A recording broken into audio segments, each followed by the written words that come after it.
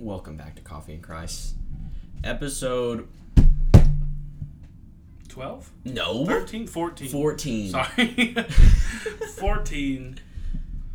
My headphones are very loud. Really? Mine are like not very good right now. Mine are super loud. I'm gonna have to. Oh, there we go. I got it. Yeah, we're a little. Now I hear it myself. We're getting settled back into our studio after being on the road last week. Being on the road, we had to, recuperate, get together, but recuperate. Oh, I just heard recuperate, and I was like, what does that mean? No, recuperate. I feel like I used that word right, but I don't know yet. We maybe should have tested the audio. It's good. My headphones were screaming in my ears, but I'm good now. I'm still messing with it. All right, I think we're good. Well, my week has been good. Really? Yeah. So, been very busy. Oh, yeah. But that's a good thing. We just finished selling fireworks. Had a great year. Whoop. Great year. Whoop, whoop. So, got all that. The 4th was exhausting. Like, when I woke up yesterday, I feel like I've been hit by a truck. I was like, oh my. Because we sold fireworks this was our 25th year. My grandpa started it, and now my family does it. And we used to, when we were done, we would sell till midnight on the 4th. And then after that, we would put all the fireworks away and come back the next week to break the tent down. Well, 2 years ago, me and Josh got the bright idea that we're all here. Yeah. So why not just take the tent down while we're here? And so this year we sold out at 8. But it was funny because we have 2 firework tents. So me and Josh left, my brother-in-law. Shout out to Josh because he listens every week. Whoop. But we went and took our smallest tent down. And then after that, we put it all in the trailer, brought it back, put it in the building. It was 90 degrees. It was miserable. And I was drenched in sweat and sticky, and I was nasty. And then did that. And then we took our big tent down, which it was funny because we were still selling fireworks. So we all got on a corner and just shifted the tent over 50 feet and took it down over there. And we were just having a glorified yard sale because there were just tables outside and people were still stopping. But it was fun. But I woke up because I had to go to work yesterday and I was like, I think I've been hit by a truck. Yeah. The massage I got did not last that long. I don't know if your dad would like me to tell this, but when I was talking to him this morning, I said, "How'd the fireworks go?" And he said, "I am still firework hungover right now." Yeah, that's what he told me last night too. He said I'm a little groggy and firework hungover. Yeah, I was like, ugh, rough time. It's fun though. It's worth it. It's just the 4th is a lot of work, but then when you leave, we got all the tents down. We had a few things left on the table, but we couldn't even. We were trying to bring them in because we're okay, we're done. We're good now. And we were trying to get the tables inside, and people were still stopping. So me and Josh grabbed a table and ran. We're we're close. we're done. We're go away. Running back. Yeah. But it was super fun. Then we're leaving basically tomorrow to go to Mexico. Pretty much. And I'm very excited. That also means no podcast next week. That's true. But you're going to hear so much about it the next week. Oh, it's going to be a 2-hour. It's going to be a special episode. I don't know if we'll even get to much Bible. We probably will. But we'll probably tell a lot of stories. Yeah, definitely. It'll be fun. We're really excited. It's going to be a great year. Oh, yeah. And I wasn't really excited until today, honestly. Because you just started Because I was I've been in we were at Short Mountain 2 weeks ago. Straight from Short Mountain to doing fireworks, and now I was everyone's "Are you excited about your trip?" And I'm like, I mean, yeah. But then today I was buying all my stuff and the Dramamine because I get sick on the airplane, getting all my stuff at Walmart, and then I was like, okay, now I'm excited. Yeah, it's go time. So I'm packing tonight after church. I wish I could relate. That's true. Yeah. Sorry. I'm dog sitting this week for Megan and Steven, and so I don't get to be at home, so as soon as I'm leaving work a little early, and then so I could go home and pack. I wasn't aware of and that. then, I asked your dad. That's okay. I'm leaving work early too. I said, it's okay if I leave work 30 minutes earlier or so? And he said, yeah. I'll leave 1. I mean, maybe. Anyway. But the other shop guy Robert, he's back in school, so he won't be there Thursday or Friday. So if we're not busy, I might leave a little earlier. I would. But we'll see. We'll see. Because I need to pack. But yeah, I'm still at that point too where I'm not like, I'm excited to a point. But like, as soon as I like get off the plane, I'll be like,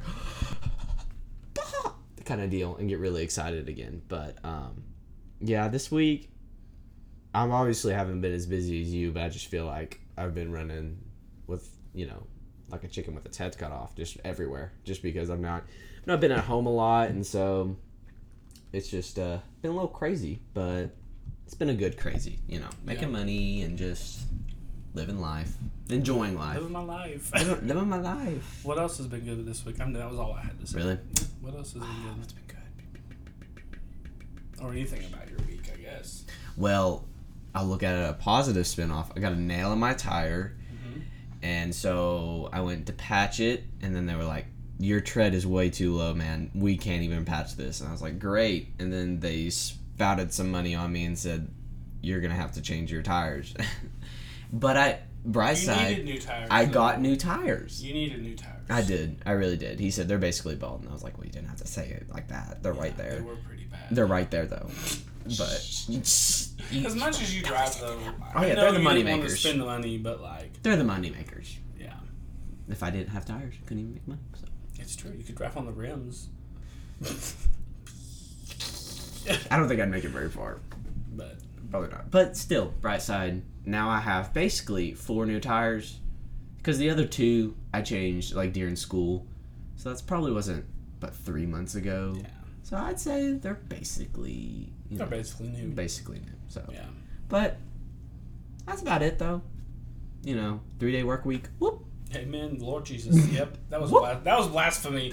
I did that the other day too. What was it? There's this massive roll of firecrackers. The big roll. Did I tell you about that one? Like the big massive roll of firecrackers that we were trying to sell. Those cherry bombs. The big huge one. Yeah. Yeah. I bought it without asking last year because I really wanted to sell it. So I went to the firework distributor and I bought it, and I brought it back, and Dad was like, we're never going to sell that. We sold it. Really? And so when I wasn't even there, I was actually asleep in my truck. I had to take a nap, so I would go. Goodness. I turned the truck on in the air and took a nap. And I got up 2 hours later. This was July 3rd. Wow. I woke up and I was like, I went and laid down at like 4. What year is it? And I woke up and I was like, it's 6:30. What year is it? And Dad was like, we sold that thing. And I went, praise Jesus, love on Jehovah or something. And I put my arms up and Dad goes, that was blasphemy. And I went, yeah, probably was. Why didn't they come wake you? I don't know. I would have loved to meet the guy that bought it. Like, you have no idea. Shake his hand, exchange numbers. You have no idea how excited I am for I want you to send me a video how it goes. Because we used to keep a bunch of them, and then we never sold them, so Dad was like, no more. They're a bit daunting. They're like, awesome. It was like as big as a large pizza. It was awesome. Big old pie of pizza right there, and except it shoots at you. So I'm excited. Really. You're going to have to buy one next year so you can light it yourself.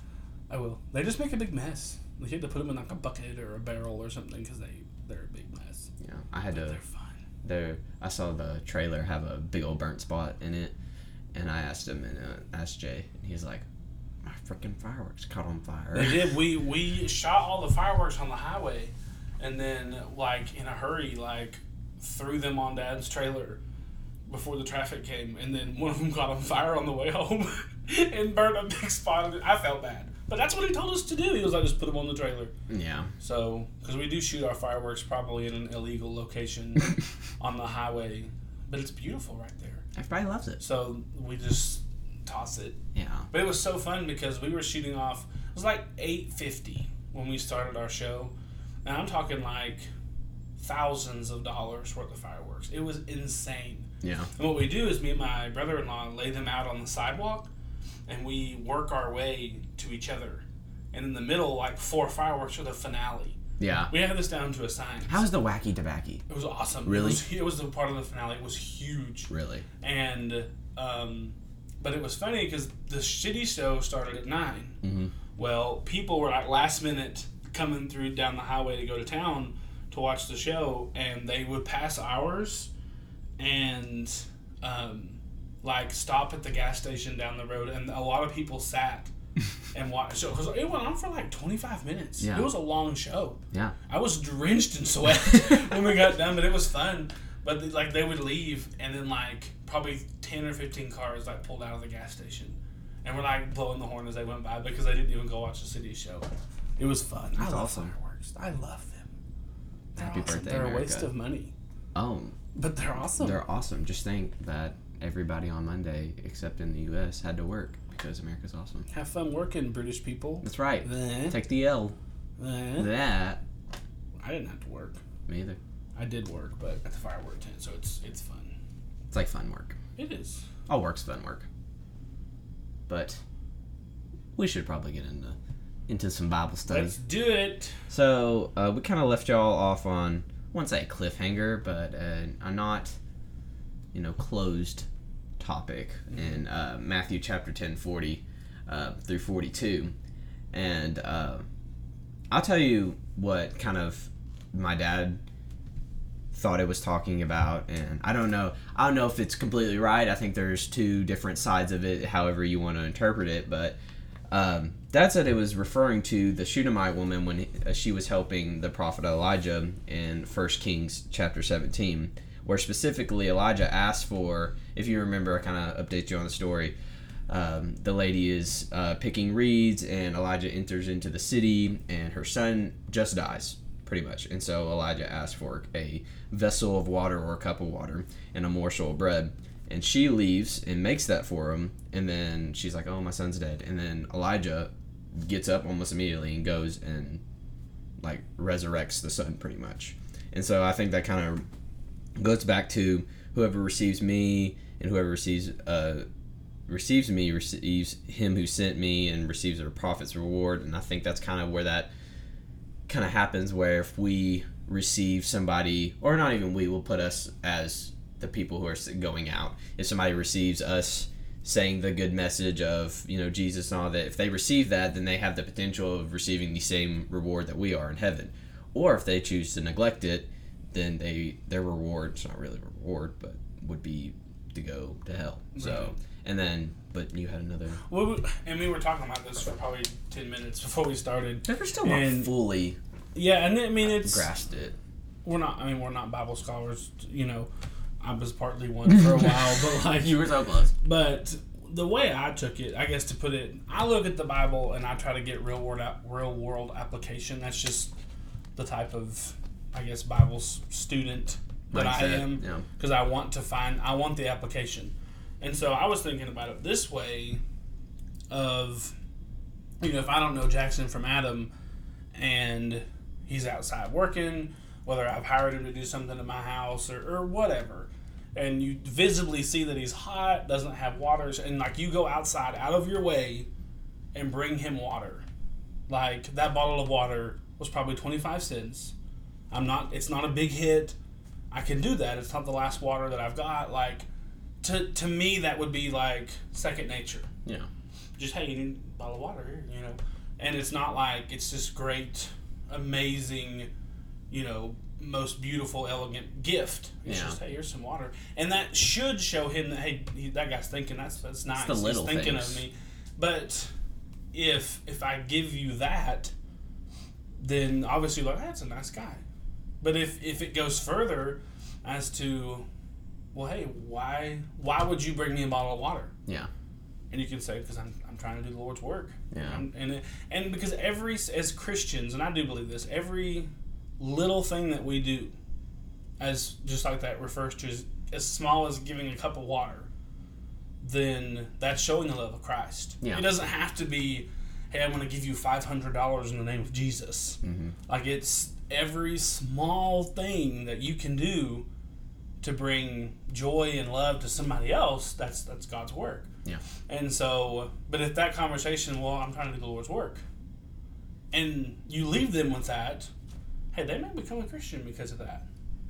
And if they do, they get the same reward that we do. Yeah. And if they don't, kind of like what you were saying, they live their life without God, then they may not make it to heaven. Yeah. So that's the way that I see it. And what I said last podcast was like, I didn't look at it before. That was like my face value thing, and I don't think it was exactly accurate, but that's what we think now. And whether that's right or wrong, it's up to you to do your own studying. Yeah. So don't take anything that we say. Do not take that as the gospel. Yeah. Because you guys need to do your own studying yourself, and hopefully this podcast helps you do that. Yeah. Hopefully it makes you think. Hopefully it makes you turn over to Matthew and be like, oh wow, that's kind of cool. Yeah. So that's our take on it. But now we're in Matthew 11. Yep. Closing out chapter 10. You know what? I'll start. I don't know how far you want me to go down, but you can go as far as you want. I don't want to go too far. We'll do the first 3 verses. You don't have to put a label on it. Matthew chapter 11, picking up in verse 1. When Jesus had finished instructing his 12 disciples, he went on from there to teach and preach in their cities. Now when John heard in prison about the deeds of the Christ, he sent word by his disciple and said to him, "Are you the one who is to come, or shall we look for another?" You can't even hide beyond. Did anyone else hear that? Well, no, they I probably see did it, not. and I should speak my mind, so I saw it and I spoke it. Thank you You're welcome. for pointing out my flaws. You're welcome. So, Okay. Well, I kind of rose a question when I first read this, being, how can John doubt Jesus? As John baptized Jesus, he literally saw the dove, when we studied this earlier, come out of the heavens and said, this is my son, and all this. And I mean, John saw all of that. And then now John here, we just read in verse 3, "Are you the one who is to come, or shall we look for another?" Mm-hmm. And so I kind of did some studying, did some more historical work, and what I kind of found was there's a couple of reasons, but the first one was Jesus was so unpopular among the people and the rulers. And so that's kind of not a good thing to think of, if you're the Messiah, you should be accepted by all people. Everyone should want to cling to you. And some people did, but some, the Sadducees and the just all those people and the rulers were like, oh, you're blasphemy, get out of here, kind of deal. And then another one was kind of the teachings of the day. And so obviously John had to have heard this from somebody. But during that time, rabbis were kind of seen as there was going to be messengers that would arrive. And this is in, Matthew fashion, referring to the Old Testament. That's in Malachi. And the rabbis had a two-sided nature, where one would be a suffering servant, also known as the prophet, and that's in Isaiah 53. And then another one would be a king. And so I'm thinking that John was thinking that you're neither of those. Or if you're the first one, where's the second one, kind of deal. And so the first one was reference, the prophet would suffer and die for their sins, and the second one, the Christ, would be the one who would rule over the land. And so John here is kind of contemplating, why, even though I baptized you and I saw all this happen, some of these people, I'm listening to the world, they're telling me a different story. I think that's very relatable nowadays. Go ahead. But up to this point, John has not seen... It's true, he's in prison. He has not seen Jesus' miracles either. Mm-hmm. So he's heard all this stuff, mm-hmm. but he's not seen any of it. Yeah. So, I mean, I'm not saying questioning him is right, but I understand. Yeah. Because, he's not seen him do anything mm-hmm. because he's been in prison. Yeah. And so it kind of raises the question of, what will we do in that situation? I mean, we've been teaching and talking about all this stuff, but we're like, well, I've not actually seen it. Yeah. So, I mean, and we can relate to that. I mean, there's so many times, and I feel like I'm a faithful Christian, but I've got some questions for Jesus. Because I've not seen his miracles. I've read about them, and I believe in them. Yeah. But, I mean, there are things that I'm like, I want to ask Jesus about that. It's always easier to see. And so I understand that he was like, are you sure you're Jesus? Yeah. Because, too, a lot of times in the Old Testament, people of power, they want you to know that they have power. Oh, yeah. Now, we've seen so many kings in 1st and 2nd Kings that are like, well, and they wear the finest of clothes, and I think that's the picture, honestly, that's the picture that I would paint if I was John the Baptist. Yeah. Yes, I know Jesus, and I know all these things. And I would think when I see him come, and after hearing about all this stuff, I'd be like, this man's going to be adorned in, white clothes and just somebody of power. And then Jesus walks up, it's like, what's up? Yeah, it's like sandals and... Who are you? Yeah, like... You sure you're this Messiah everyone's been talking about? And so I understand. I really do. Yeah, I get that too. But I guess we'll move on. You got any more? I got you. Okay. So I'll do 4 through 6. And Jesus answered them, "Go and tell John what you hear and see. The blind receive their sight, and the lame walk. Lepers are cleansed, and the deaf hear, and the dead cleansed. And the dead are raised up, and the poor have good news preached to them. And blessed is the one who is not offended by me." So basically, what he's doing is proving that Christ is the Messiah. Yeah. Right then, because he's like, okay, why don't you talk to all these people that have had miracles performed on them? Yeah. And basically, he's proving himself and saying, I'm Jesus, by the way.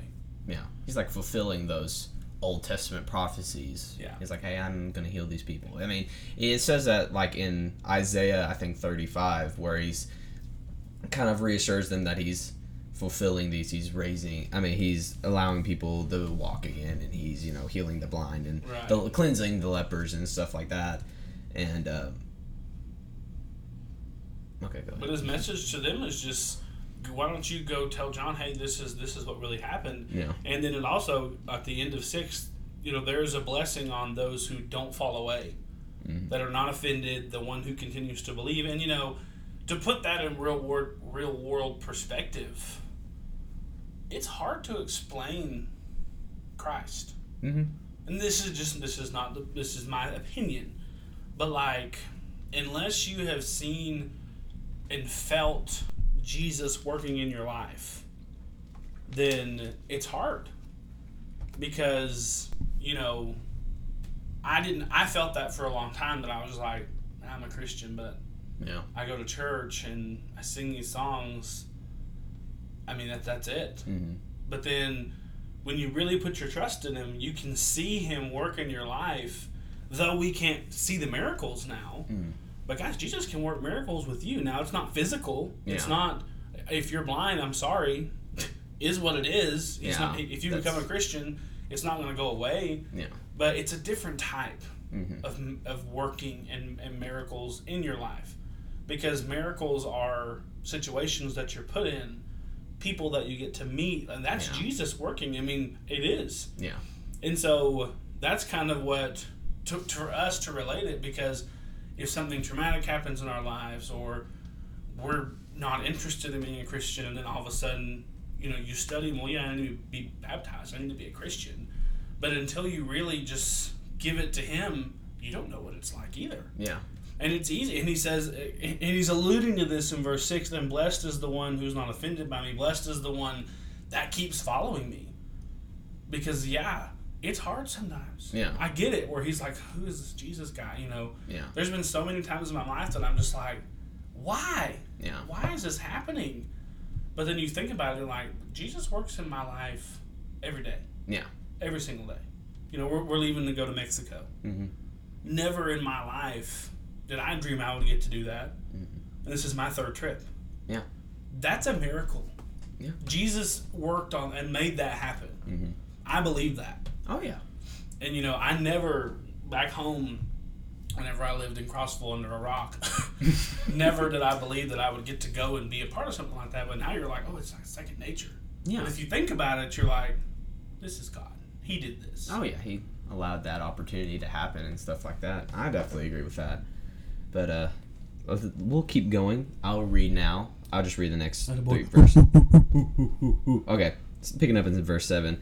As they went away, Jesus began to speak to the crowds concerning John. What did you go out into the wilderness to see?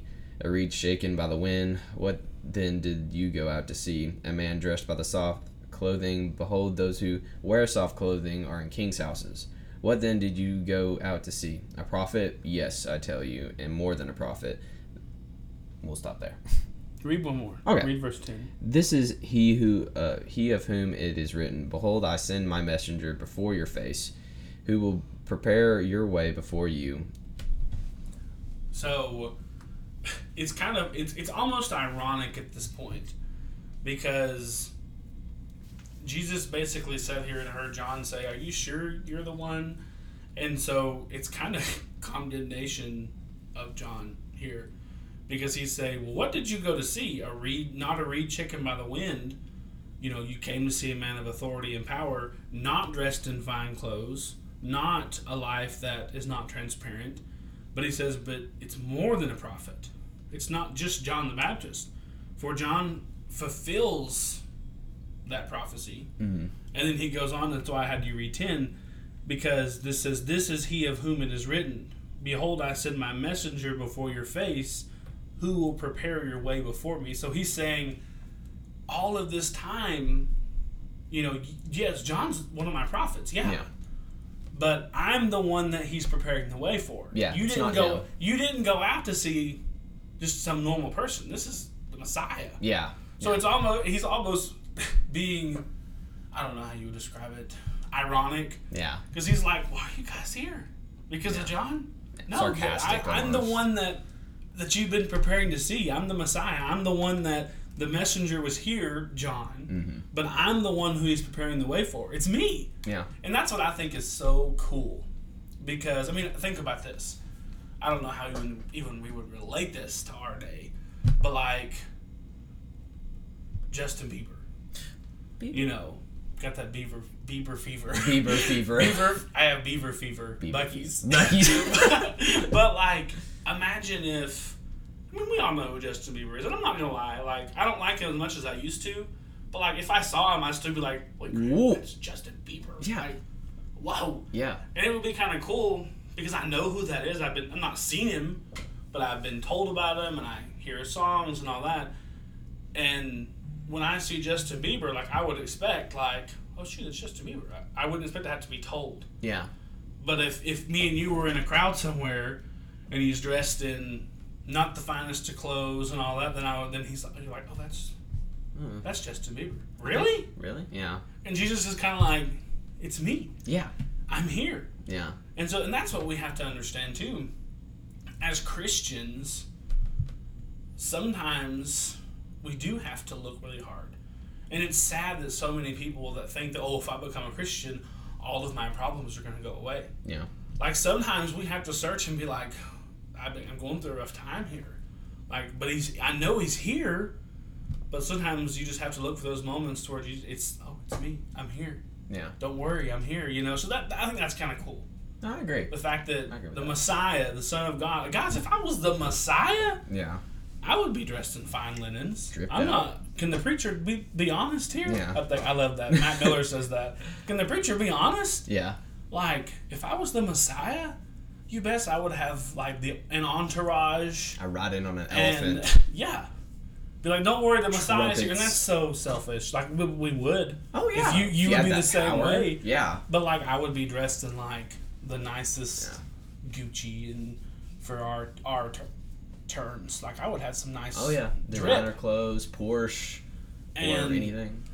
But he's saying, "Hey, it's me. I'm here." And that's the humility of that gives me goosebumps, because I'm like, that's Jesus. Yeah. And if we're supposed to be like that, then we need to understand that we've got to practice a little bit of humility. Yeah. Because the amount of humility that Jesus had, where it's to this point where you're like, "I'm right here." Yeah. You didn't go out to see anybody else. I'm right here. I wish I could be that. I wish I could do that. I can't. I'm selfish. Oh, yeah, we all are. But, I don't know. No, I agree. I agree with all of that. Just with the humility and having to... And it's hard to practice that, especially in today's world, where it's saying, be yourself and, you do you, and self-help, which I agree with, self-help, you need to always make sure yourself is good, too. Yeah. But Jesus is just like, "It's me." It's me. And that's cool. It's like whenever I like to watch Undercover Boss. Yeah. Yeah. But I watch it on TikTok. Isn't that stupid? I follow these people, and they'll have like 30 parts.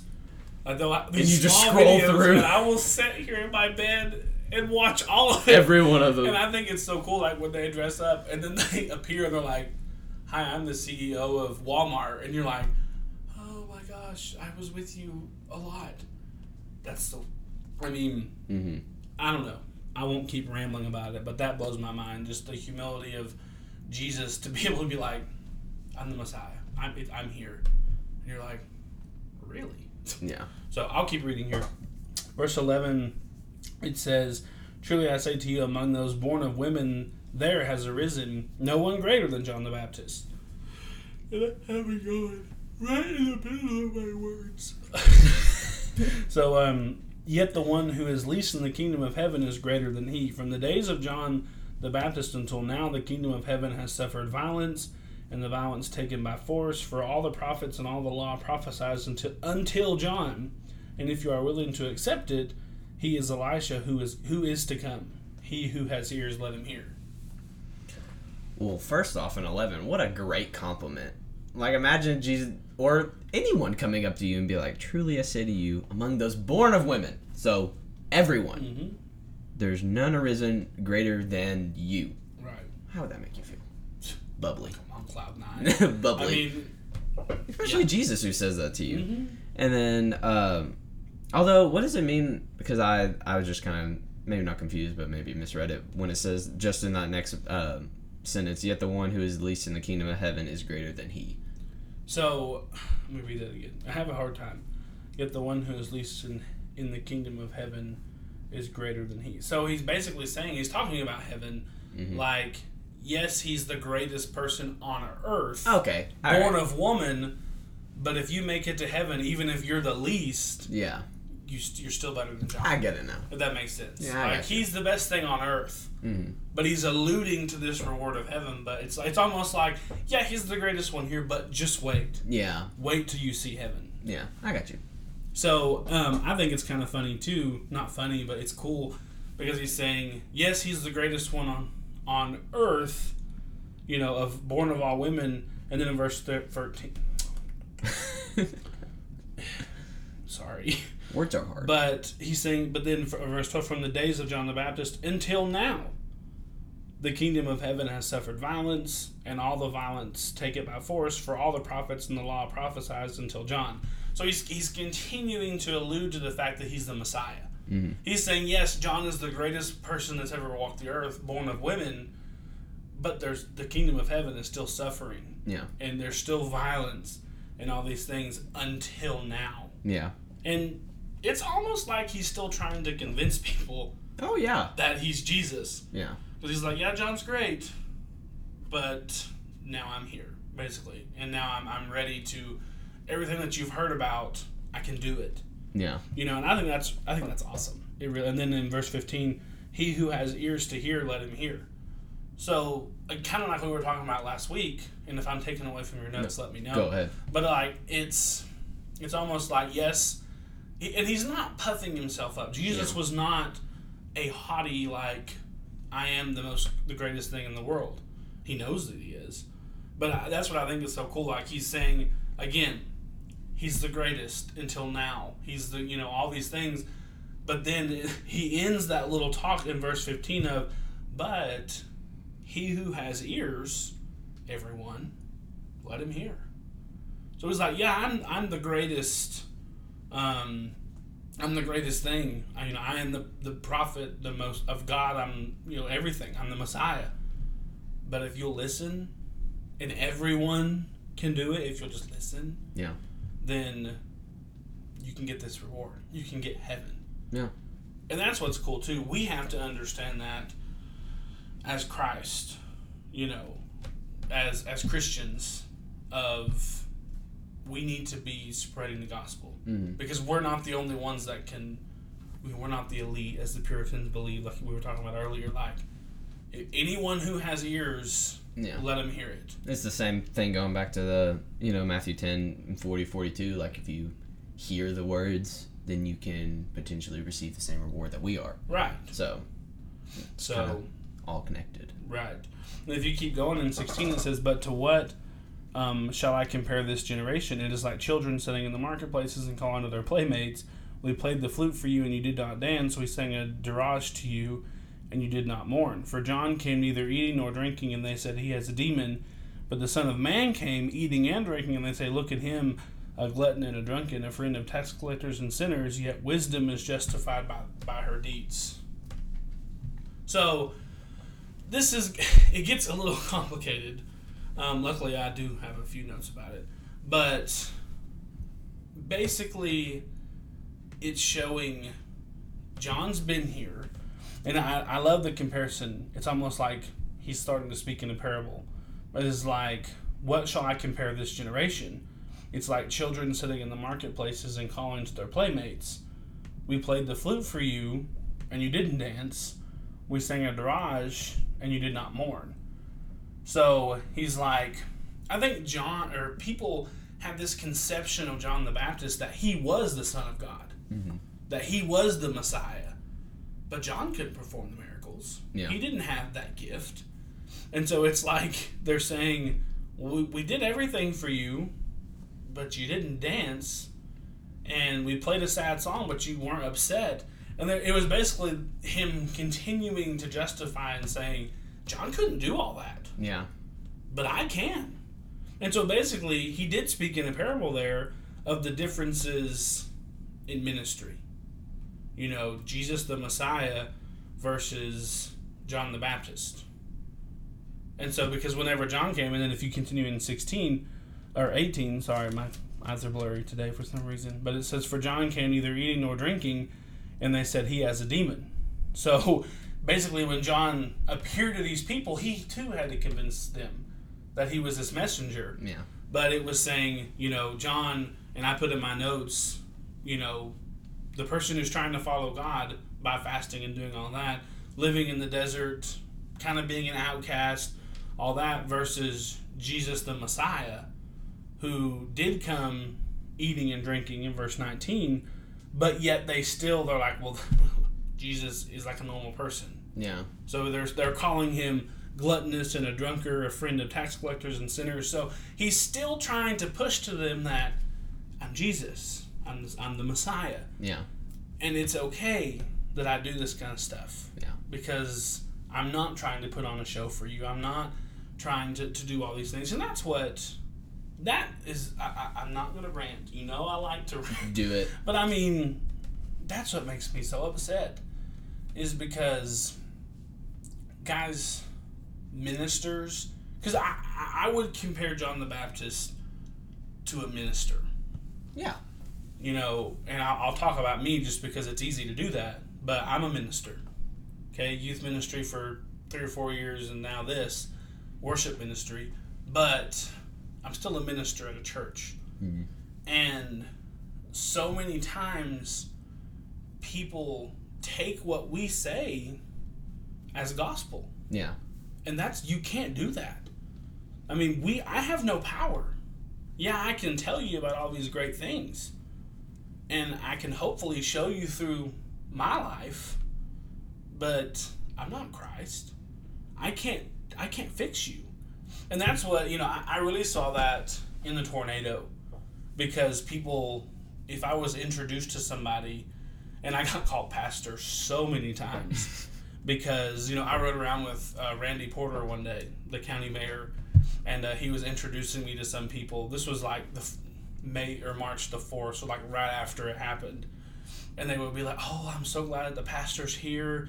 You know, he can bless our house. He can do, and I was like, that's not how it works. That's not how I roll. And that's the way he's saying, you know, John came in here and they were kind of freaked out by him. And then I came and they're really freaked out by me. Yeah. But it's the comparison of, yeah, and we do too, you know, as quote unquote ministers, we are kind of preparing the way for Christ. Mm. And not really preparing the way for Christ, but I guess trying to prepare people to get to heaven. Yeah. And giving them the tools so that they can study themselves. That's what a minister does. Yeah. And that's what John was doing. Mm-hmm. But Jesus is still trying to justify it and saying, you need to listen. And not only do people need to repent and believe, but they need to find ways to live it, you know, every day. And so Matthew is clear here saying wisdom comes from both things. Mm-hmm. Wisdom is being able to listen and hear the things that John is saying, and then taking them and using them in your life. Wisdom comes from, that's why I was saying from her deeds, plural. Like, wisdom comes from both aspects. Yeah. Listen to John, but now that I'm here, listen to me. And I've thought about that so many times because, I mean, there are so many ministers that I respect. Oh. Like Richard Perry, awesome guy. Oh, Kevin Doherty, Chase Fletcher. Like, I respect those people. Yeah. But when I get to heaven, my biblical questions no longer go to them. Oh, yeah. I agree. Like, and I would hope this. I thought about this one day. I don't know why. Like, on the day of judgment, I hope someone will come to, like, hope somebody doesn't come to me and they're like, Dylan, what does this mean? What does all this mean? You're like, Jesus is right there. Yeah. Go ask him. Yeah. And that's what's happening here. Is like, he's comparing John to himself. And if I was John, I'd be like, there's Jesus. Go ask him. Yeah. Don't worry about me anymore. And that's what we have to understand, that.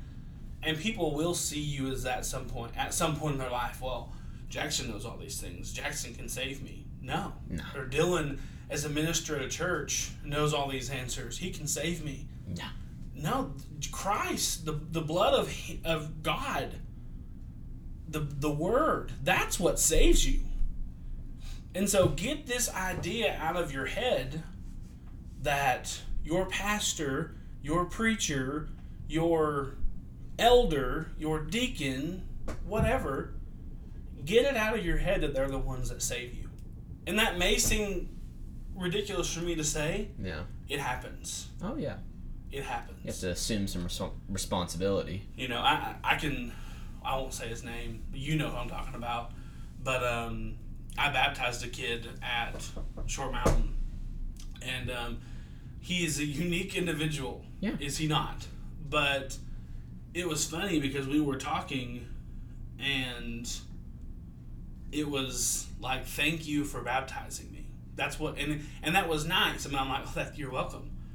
But he kept going and he said, thank you for allowing me a shot at getting to heaven. And I stopped him right there and I said, I want you to understand, it doesn't matter who baptized you. Yeah. I didn't do anything but lift you down into the water and pick you back up. Yeah. Christ is what saves you. Mm-hmm. And whether you be wanting to realize it or not, that's a problem. People follow people. Yeah. People were following John the Baptist. And that's okay. Mm-hmm. Because at that time, he was the vessel. That's all they got. But there comes to a point now, because we do have the answers. They're in the Bible. Yeah. And I like to tell people about them. Mm-hmm. But your pastor, preacher, they don't save you. Stop following people. Follow God. That's what you have to do.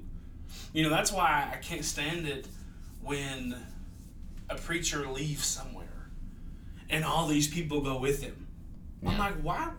And that's not wrong. Maybe it truly is time for you to find a new church home. And that's fine if you're not growing there. Don't follow people. Yeah. Don't. Because no one person can get you to heaven. Only Christ. Now, somebody can show you the way and show you how to do it, mm-hmm. but you get there with God and no one else. Your wife, your nothing. Yeah.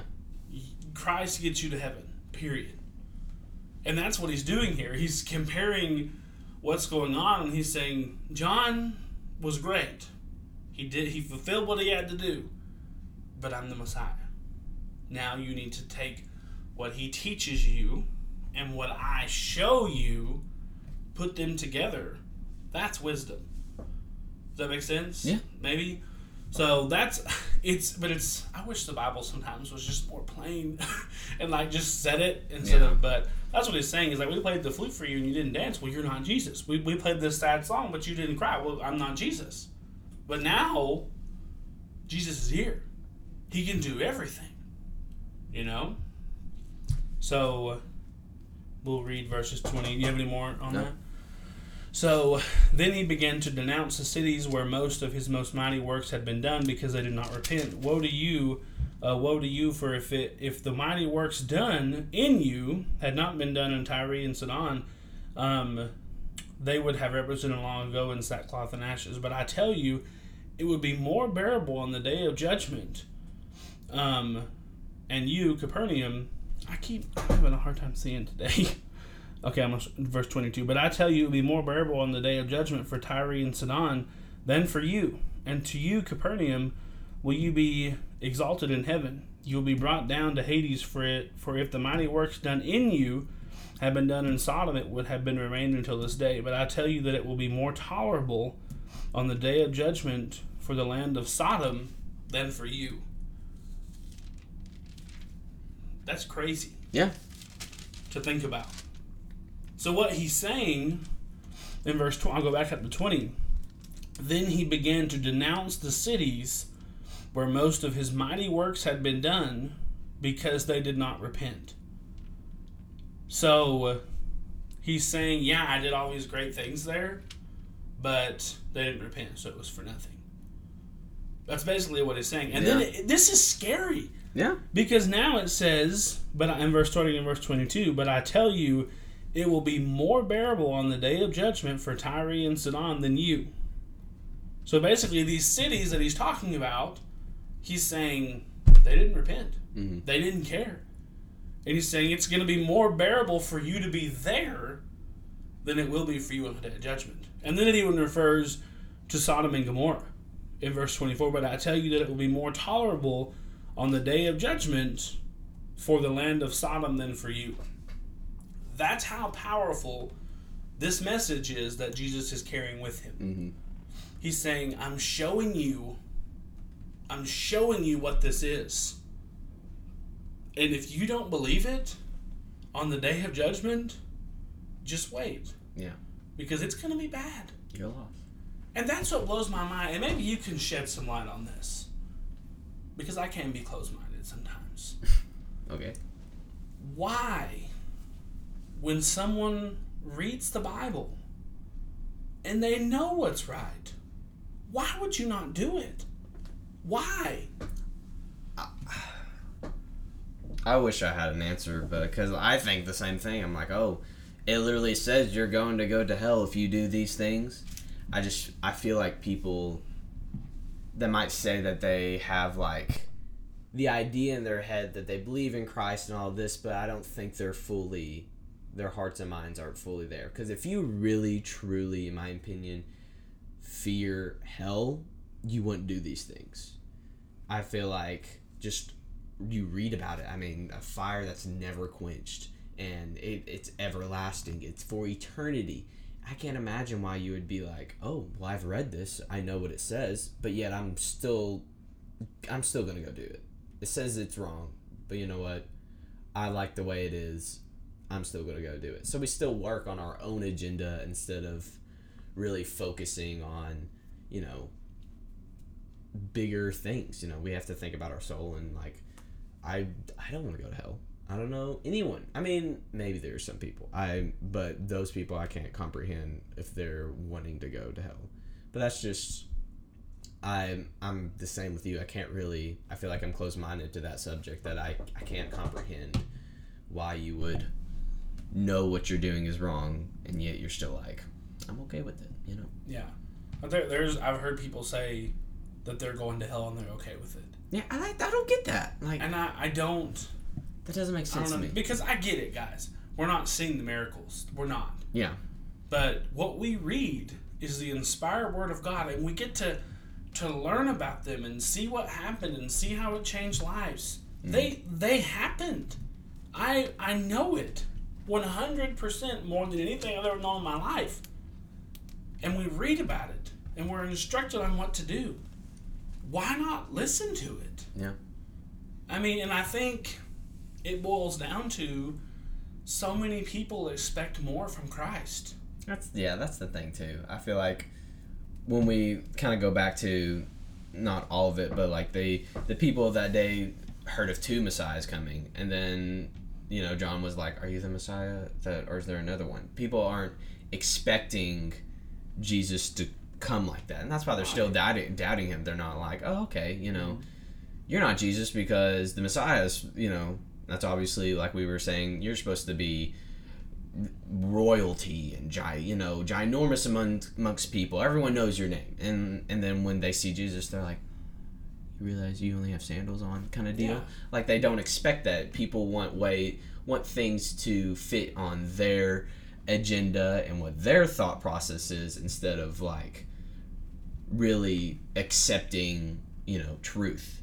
People don't want to, and that's for everything. Like Richard Lesson, Sunday morning, he would read scripture, and he would only read it for so far, and then when he got to the point that he didn't like, he physically ripped it out of the Bible and threw it away.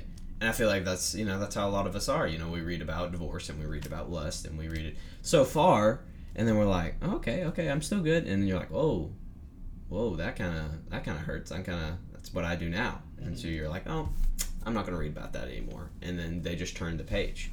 And people I think that's a lot of the problem, that people only read so much to make themselves feel good. And Right. as soon as it gets bad and dirty, they're like, I'm out. Yeah. And let's finish it really quick, because I was going to stop there, but we only have a few verses left. Let's do it. But verse 25 says, "And at that time Jesus declared, I thank you, Father, Lord of heaven and earth, that you have hidden these things from the wise and understanding and revealed them to the little children," revealing the Messiah.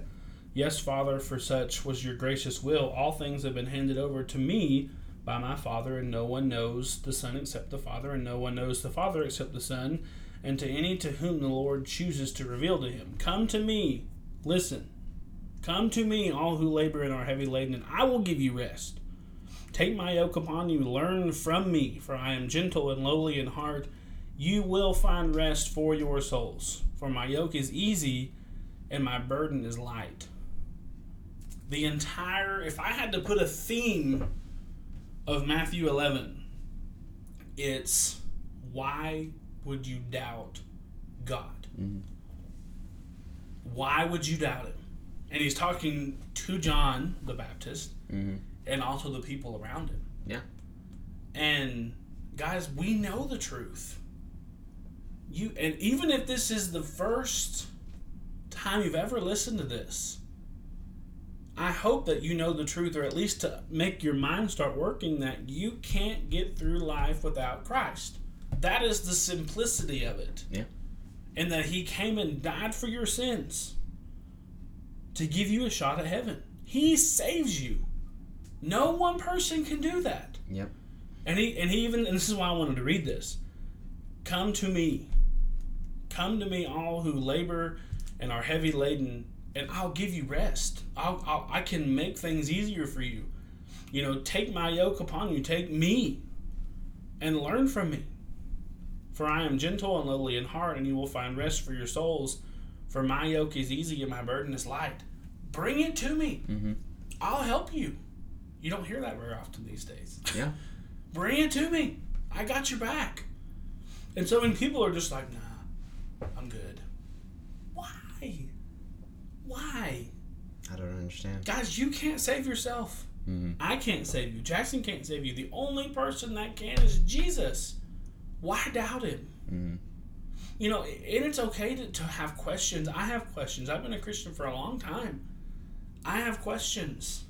And I'm going to ask them one day. Oh, yeah. But my questions don't even remotely make me doubt who Jesus is. I just want to know why. Exactly, yeah. And I do. I have a list of questions, not really, just in my mind. Yeah. That if I were to die at any given point, that's the first thing I'm asking Jesus. Here's some questions I have. Yeah. And not out of anger, just like, I'm curious. I want to know. Yeah. I feel like my questions wouldn't be very deep. Yeah. Be like, mine are deep. how big was the fish? Like, how'd you do that? I do, and that's my question. Why doubt God? Yeah. Why? Because he's saying you have the evidence, and this is real world, like, for today. Yeah. He's telling them, here's the evidence. Here's why. Here's why you should believe in me. And he continues to give him so much evidence. The Bible is your evidence. There it is. Mm-hmm. You don't need anything else. There's your evidence. Do what we're supposed to do. So, don't doubt God. Yeah. That's all I got. Give it all to him. That's all I got. That's all I got. What do you have? That's all I got. Give it all to him. So, if you're struggling with something, don't blame it on him. Give it to him. Don't be like, why is God doing this to me? Just say, okay, God, here we go. There's nothing wrong with that because he says, come to me, bring it to me. I got your back. Always. Mm-hmm. It's hard to find. If you have somebody in your life today that says, I got your back always, don't let him go. But if the Messiah, the Son of God, says, I got your back always, follow him. Don't let him go. Follow him, because it goes back to say that we read at the very beginning where it says, the one that sticks, and I'm looking for it, but I can't find it. The one who sticks with me is going to be blessed. So, don't doubt God. Don't do it. We'll be in Mexico, but we'll see you you'll hear from us in 2 weeks. 2 weeks. Be prepared. Yep. Stay safe.